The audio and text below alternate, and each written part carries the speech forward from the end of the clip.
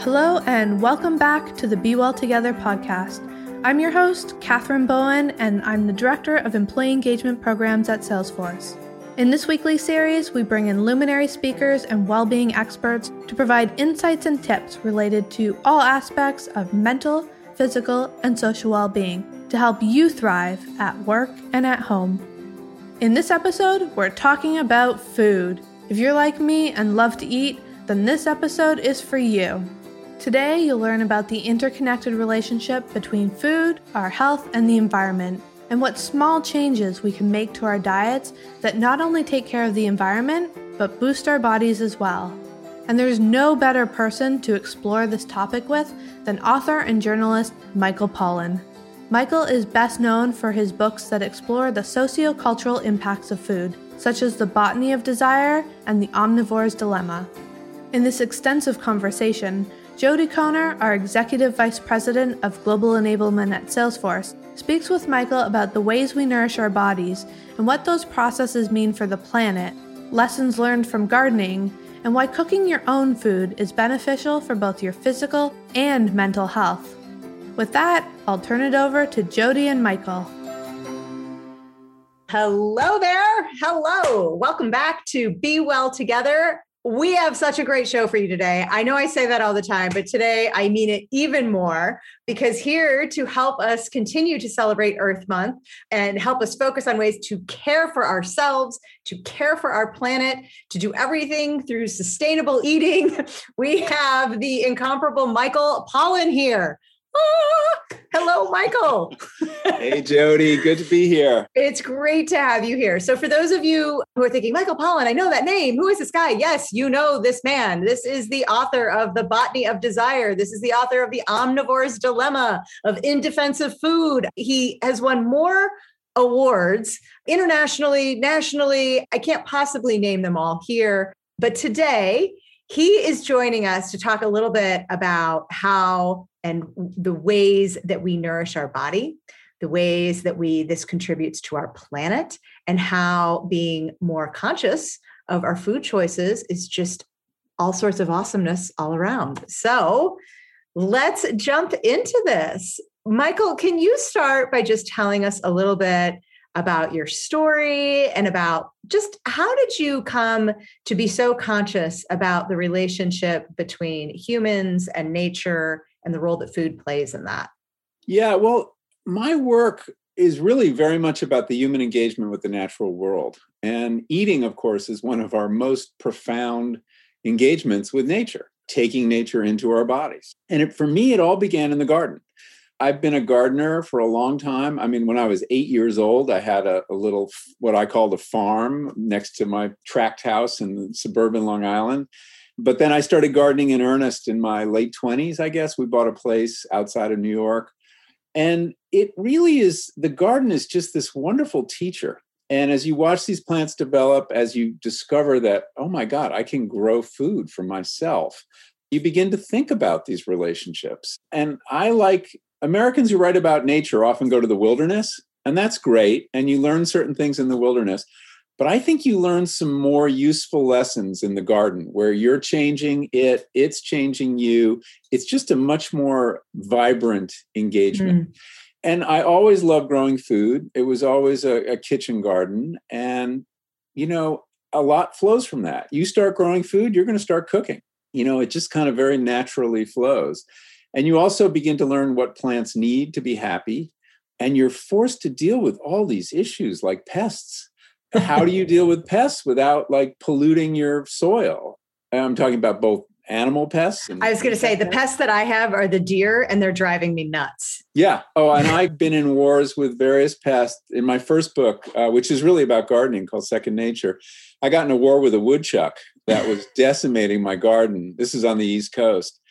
And I did things I am so ashamed of that people would not associate with me, but it involved things like firebombing a woodchuck burrow. I mean, it can really make you crazy. So I realized the whole drama of humans and the soil and plants and their eating gets played out in the garden. And that was the germ of all the work that followed. That's amazing. I've not been a gardener. I married a gardener. That's good enough. So, right, great, go for it, dear. But I think this pandemic has definitely, as we've all taken on new hobbies, I've definitely taken a greater interest in gardening. And you are so right. The fact that I can now have about once a week, we can have a salad that is big enough to serve as a meal, and it has come completely from our backyard. And that is unbelievably gratifying on just a whole different spiritual level. Yeah. And you're not going to get food that's fresher, obviously. And no. There's something about produce when it's just picked and goes right into the kitchen. The sugars are at their highest levels. The crispness is as good as it's ever going to get. And it's something incredibly satisfying. And as you're right, during the pandemic, gardening has taken off. I mean, it's very hard to get seeds. There's a shortage of seeds. I usually plant potatoes in my garden, and you have to start potatoes from little potatoes, and can't find any this year. They're out. So it's one of the happier things. Both home cooking and gardening have spiked during the pandemic. And I'm hoping people learned that they actually like it and will continue to do both activities afterward. Well, so let's talk a little bit about that. Because you're right, prior to the pandemic, we were in this really crazy curve when people were just not cooking enough. And you've said often, like, who is cooking your food, right? And it's a key question. It's even more key than, am I eating a healthy meal? Because if you can answer that question in the affirmative, that I'm cooking at least some of my meals, you don't even have to tell me what you're eating. That's healthy food. So talk to us a little bit about that kind of, when you think about like the importance of the difference between home cooking and like processed food or fast food, like what do you really want people to zero in on and understand about the benefits there? Well, corporations. Maybe my thinking is maybe that'll get them to like keep doing this as things start to open up, right? Yeah. Well, I think who cooks your food is really central. And all you have to do is think about how corporations cook and their motives in doing so. When industry is cooking for us, and I'm not talking about the local restaurant, I'm talking about big companies who sell processed food. Their goals are to make the food seem as fresh as it is. And they use a lot of chemicals to do that, because food is not meant to be on a shelf or even in a freezer for that long.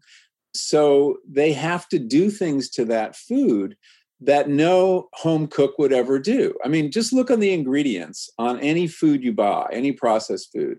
See how many of those ingredients a normal person has in their pantry, and how many of those ingredients you wouldn't even know where to buy. Emulsifiers, dyes, like where would you get that? How do you even pronounce? Just pronouncing them, like I don't even know what I'm looking at. You could tell me that's like the greatest vitamin in the world, and I wouldn't even know it. One of my rules for eating is don't eat any foods that have ingredients a third grader couldn't pronounce. So basically, companies cook food also to addict you. They're not trying to satisfy you. They talk about, craveability, snackability, these terms. They really want you to eat as much as possible. Your spouse, your mother, your father, when they cook for you, they're not trying to maximize how much you eat. They're trying to maximize your satisfaction. And that's a very different approach. So industrial food is designed to get you to eat too much of it. That's the business model. It's made with ingredients to make it look like it was cooked more recently and not so far away in time or space. And also, those foods, to survive, have to have certain things removed, like fiber, like water. These are essential parts of the human diet that are not present in highly processed food. And we have tons of evidence that, now we should define processed food. I mean, I'm not talking about olive oil, which is processed, or flour, which is processed. I'm talking about what are called ultra-processed foods. These are foods made to be consumed without any further preparation.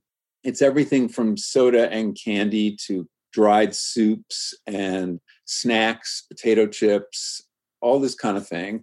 They tend to have long ingredient lists. They tend to have very high energy, lots of carbohydrates, and very little to feed your microbiome. And I think that's something we don't pay nearly enough attention to. Your dietary requirements for your own body are one thing, but now we know that you've got 10 trillion bacteria that are also part of your body have an enormous effect on your health. And they like certain kinds of foods that you can't get from processed foods. They like fiber, for example. They don't like emulsifiers and other chemicals that are in food, which we now know damage the microbiome, all these bacteria living in your gut. So tell me about how this works. So if I am feeding my microbiome all of these preservatives and dyes, does this change them over time? Does that, like, can I retrain them to go back into the, to liking fiber? Or like, what is the long-term implication to my biome from not giving it what it needs? And then how hard is it to reverse it? Yeah. So the best example are emulsifiers, which are in lots of processed foods. They allow oils and water to mix and stay in suspension. It turns out that your epithelial layer, which is to say the wall between your gut and your bloodstream, is a kind of a slimy surface that allows only very small molecules to pass back and forth. Emulsifiers destroy that layer or lead to what's called leaky gut syndrome, which allows larger proteins to get into the bloodstream, which leads to an immune reaction, which leads to inflammation. So you basically end up, if you're eating a lot of processed food, with an inflamed body. And we're learning over time that many of the chronic diseases we worry about, things like hypertension, type 2 diabetes, obesity, are results of inflammation. And that has a lot to do with an unhealthy microbiome due to a diet with lots of chemicals in it, but also lots of sugar. I mean, sugar can inflame the body too. So, eating for your gut isn't that complicated, though. I mean, you talk about rebuilding it. Your microbiome wants to eat fiber, many different kinds of fiber. And there's nothing fancy about that. What that means is plants. That's where fiber is. All plants have fiber. It doesn't mean just eating whole grains. Strawberries have lots of fiber. So eating as many plants as possible will keep your microbiome happy. Okay. That was my next question, is what do I need to eat my microbiome or feed it's my so microbiome? Easy. Real food. So easy. Real food, the real stuff. Okay. So one of my favorite movements, because the branding was so genius, is the whole farm to table movement. Mm-hmm. Like, okay, great. I get it. I understand it. That's become a really important part about sustainable agriculture. I'm starting to hear, I have heard more, but I don't know as much about regenerative farming. And I'm wondering if you could speak a little bit about that and why that is so important. Sure. Regenerative farming is basically an advance on sustainable farming. Sustainable farming grew out of the organic movement, and this was essentially trying to remove pesticides from agriculture, toxic pesticides, and clean. The biggest environmental concern, if you go back to the first Earth Day, it was about chemicals, right? Now our concerns have shifted a little. We're still concerned about chemicals in the land, in our diet, but we're also very concerned about climate change. And the way you farm, if you're concerned about climate change, is a little different than the way you farm if you're concerned about chemicals and pesticides. Specifically, we want farms that sequester carbon. We know how to do this. Certain kinds of farming will actually draw carbon out of the atmosphere and store it in the soil, which, by the way, is where most carbon was. A third of the carbon in the atmosphere today that we're worrying about used to be soil carbon. It gets released when you plow. It gets released when you use a lot of chemicals on your land. And we know now how to farm in a way, and this builds on organic. It's not an alternative to organic that helps the soil to sequester carbon. I'll just give you an example. Cover crops. Whenever you leave the land naked, as we do in the winter in many, many places, carbon leaves and carbon goes up into the atmosphere. If you can keep a layer of green on your farm all winter long, whether that's a crop you're going to eat or one you're just going to till back in, you are storing carbon. So how do farmers do that? Like, I'm thinking about okay, I'm going to harvest in the fall, and then I've got to somehow get my whole farmland covered in green before the snow comes. Well, it depends where you are. Different crops work in different places. There are crops that you can put in the Midwest that you can get into the soil in October or November that will start growing, put down roots. And whenever there's a warm day, they'll grow a little more, even through the winter. It holds the soil in place. Plants are incredible how they sequester carbon. I don't think people understand it, but basically a plant is photosynthesizing. We know that. It's creating sugars out of sunlight and water and minerals. Some of those sugars go into the body of the plant or the grain or the food that we eat, but 40% of the sugars that the plant produces go down into its root system and from there into the soil. Because the plants are feeding microbes in the soil that they want, that they need the services of. So basically that carbon in the form of sugars enters the soil ecosystem, gets eaten by bacteria and fungi, and gradually goes into this stable form and lives in the soil. And that's what we want to maximize. And cover crops are one way to do it. In California, you can plant wheat as a cover crop, winter wheat. And that will grow all through the winter with the rains. Then you harvest it the following summer. And people are starting to do that. So cover cropping is one technique. How you graze your animals is another technique. If you have cattle, let's say, instead of just letting them graze freely wherever they want, and they'll eat their favorite species and leave other ones alone, and weeds will start growing, you move them every day. It's called mob grazing or rotational grazing. And we've learned that land where you're moving ruminants like cows every day will build up tremendous amounts of carbon.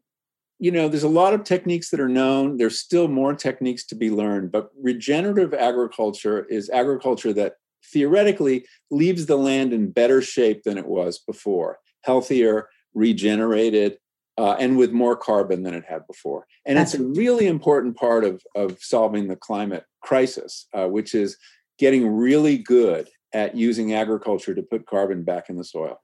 And to kind of go back to where you started about how we first started trying to have cleaner farming and remove the pesticides, and then we started going and trying to save the planet through smarter techniques, there is like an intersecting Venn diagram, isn't there? Like there is hope that you can do both. Yeah. And there's evidence you can do both. We still have a lot of research we have to do. So, for example, plowing is a huge problem. Every time you turn the soil over, you're releasing carbon. So are there ways we could leave a mat of plant matter from the previous crop, just knock it down rather than plow it, and then plant within it? The Australians are doing some very innovative things called pasture cropping.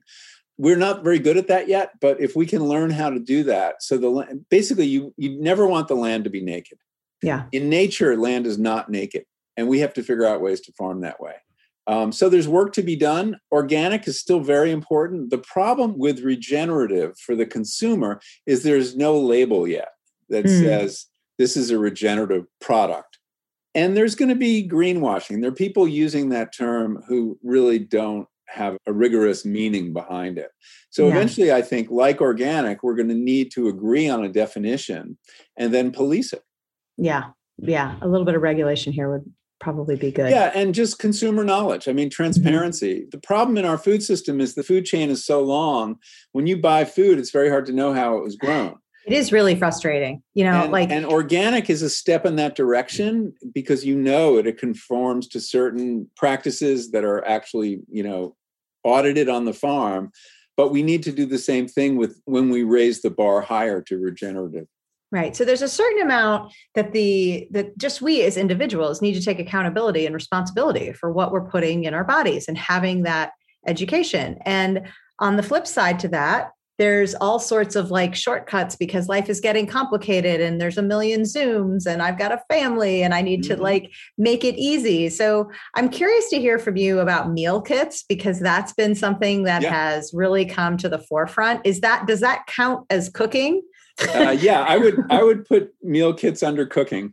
You're starting with whole foods, with actual things that grew in the soil or animals that lived, and you're putting them together. I mean, basically, if for people who are not comfortable in the kitchen or don't cook regularly, meal kits are a great solution. They walk you through it. The quality is many of the companies use good organic and sometimes local produce. And it's a great sort of primer on like getting in the habit. One of the problems with cooking is if you're not doing it many days a week, you're throwing a lot out. And that really bothers people. Mm. You buy a whole thing of celery, you make a soup, and then the rest of the celery languishes in your refrigerator until it becomes really sad. You feel guilty when you throw it out. And food waste is another problem. When you cook regularly, you figure out another use for all those things. You put it in a stir fry the next day, or, a stock the day after that. Meal kits, if you're only going to cook 1 or 2 days a week, and even that is really worthwhile, a meal kit is giving you exact amounts. So there's no waste at all. There is the waste of the packaging, and that's a concern. Some meal kits allow you to return packages, boxes and things. And I think that's really important. Okay. So one of the things that I ask everyone about who comes on the show is kind of, what have you been doing for your own healthy well-being during this crazy, tumultuous year that we've been through? I'm curious, have you developed any new healthy habits or new healthy hobbies over the last year? Well, I have had much more time in the garden, and the garden has gotten more ambitious. It's actually gotten a little bigger. So I'm growing more things at home. Like what? What's a new thing that you've started growing? Oh, God, let's see. What am I planting now? Well, escarole. I love escarole. It's one of the great greens. Yeah. I always buy it. It's something you can get all winter in the northern tier and the East Coast. So I'm growing escarole this year, and I have these beautiful big heads of escarole, and one of them can be a meal.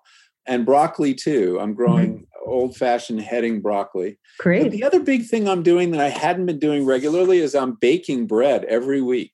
In fact, right now I have a loaf that's proofing. And I had learned how to bake when I was writing my book, Cooked. And there's a lot of baking in the Netflix series based on that. And I studied with a great baker in San Francisco named Chad Robertson at Tartine, and learned a lot and developed a sourdough starter. But baking is hard to fit into a life when you're going to work and you're really busy. And now that I'm home so much, it's a perfect thing to do. Every 45 minutes, I walk downstairs and I turn this dough. And then at the end of the day, I'll bake it. So as soon as I get off this Zoom, I'll, turn the dough and get ready to shape it and bake it. And that's been really satisfying. And I bake sourdough, mostly whole grain breads. And I bake enough that I'm giving one away every week. I have a kind of my scholarship loaf I give to some friend or relative or somebody who... I will send you my address. I would like to get on that list, Michael. I sent one across the country to my mother, and it cost like $50. It's just not a smart use of that's a hell of a loaf of bread. All right. Yeah. So one question that I would love for you to answer before we wrap up today. We talk a lot on the show about micro steps, because it's a lot to go start a garden and bake a loaf of bread and learn how to bake, So I'm curious what advice that you would offer our viewers. What's one thing that they could do today that would be a step in the direction of making a positive impact on our planet and on their own well-being? Take one day off from meat every week. Meatless Monday or Tuesday or Wednesday, but a day where you don't eat any animal products. It's not that hard to do. It'll get you eating more vegetables, which will have all sorts of benefits. And it'll get you, helping to shrink the meat economy. I don't think people realize, but the meat habit is one of the biggest ways we contribute to climate change, particularly beef. Now, there are sustainable ways to grow beef, but most of the beef available to us puts an enormous amount of greenhouse gases into the atmosphere. So I'm a strong believer in start small, baby steps, just that one day without meat. And one of the things that happens through that step is you discover vegetables, you discover other things to eat, and you become more resourceful. And perhaps you start cooking. But also, cooking one day a week too, if you're not cooking at all now, highly recommended. During the pandemic, the average American has put on somewhere between 25 and 30 pounds. Oh, not my viewers. No way. I'm sure nobody at Salesforce. But the fact is, partly because of stress, I think, we are eating more, and we're eating more processed foods, and it's taking its toll. And at the same time, I don't think people realize that your likelihood of getting COVID-19 is vastly increased if you're overweight. 45% of hospitalizations for COVID have been people who are overweight. So the benefits of eating real food and the health implications of it are really important. Our diet has been killing us slowly in America for a long time. The last year, it's been killing us a lot more quickly. So the importance of diet, I just cannot overestimate. But it's not that hard and it's not that complicated, and I boiled it down to 7 words. Eat food, by which I mean real food, stuff that your great-grandmother would recognize as food. Eat food, not too much, mostly plants. That's really all you need to know. Eat food, not too much, mostly plants. Amazing. Thank you so much for giving us some of your time. This has been an absolute pleasure. Thank you, Jody. I hope Thanks for the opportunity. It's so great. You are welcome to come back here anytime. And so everyone out there, you heard it. Eat food, not too much, mostly plants. Make your biome happy. All right. And with that, I will send you off. I hope you are happy, be healthy, and just be well. We'll see you next time. Bye-bye. I hope you enjoyed today's conversation. Please be sure to leave a rating and review. We also encourage you to share this podcast with friends, family, and anyone you think could use a boost of inspiration. For more Be Well Together goodness, visit salesforce.com/plus or click the link in our show notes. Check back here again next week for our episode with best-selling author and thought leader Mary Frances Winters as she addresses mental health in the Black community and ways to help heal society as a whole.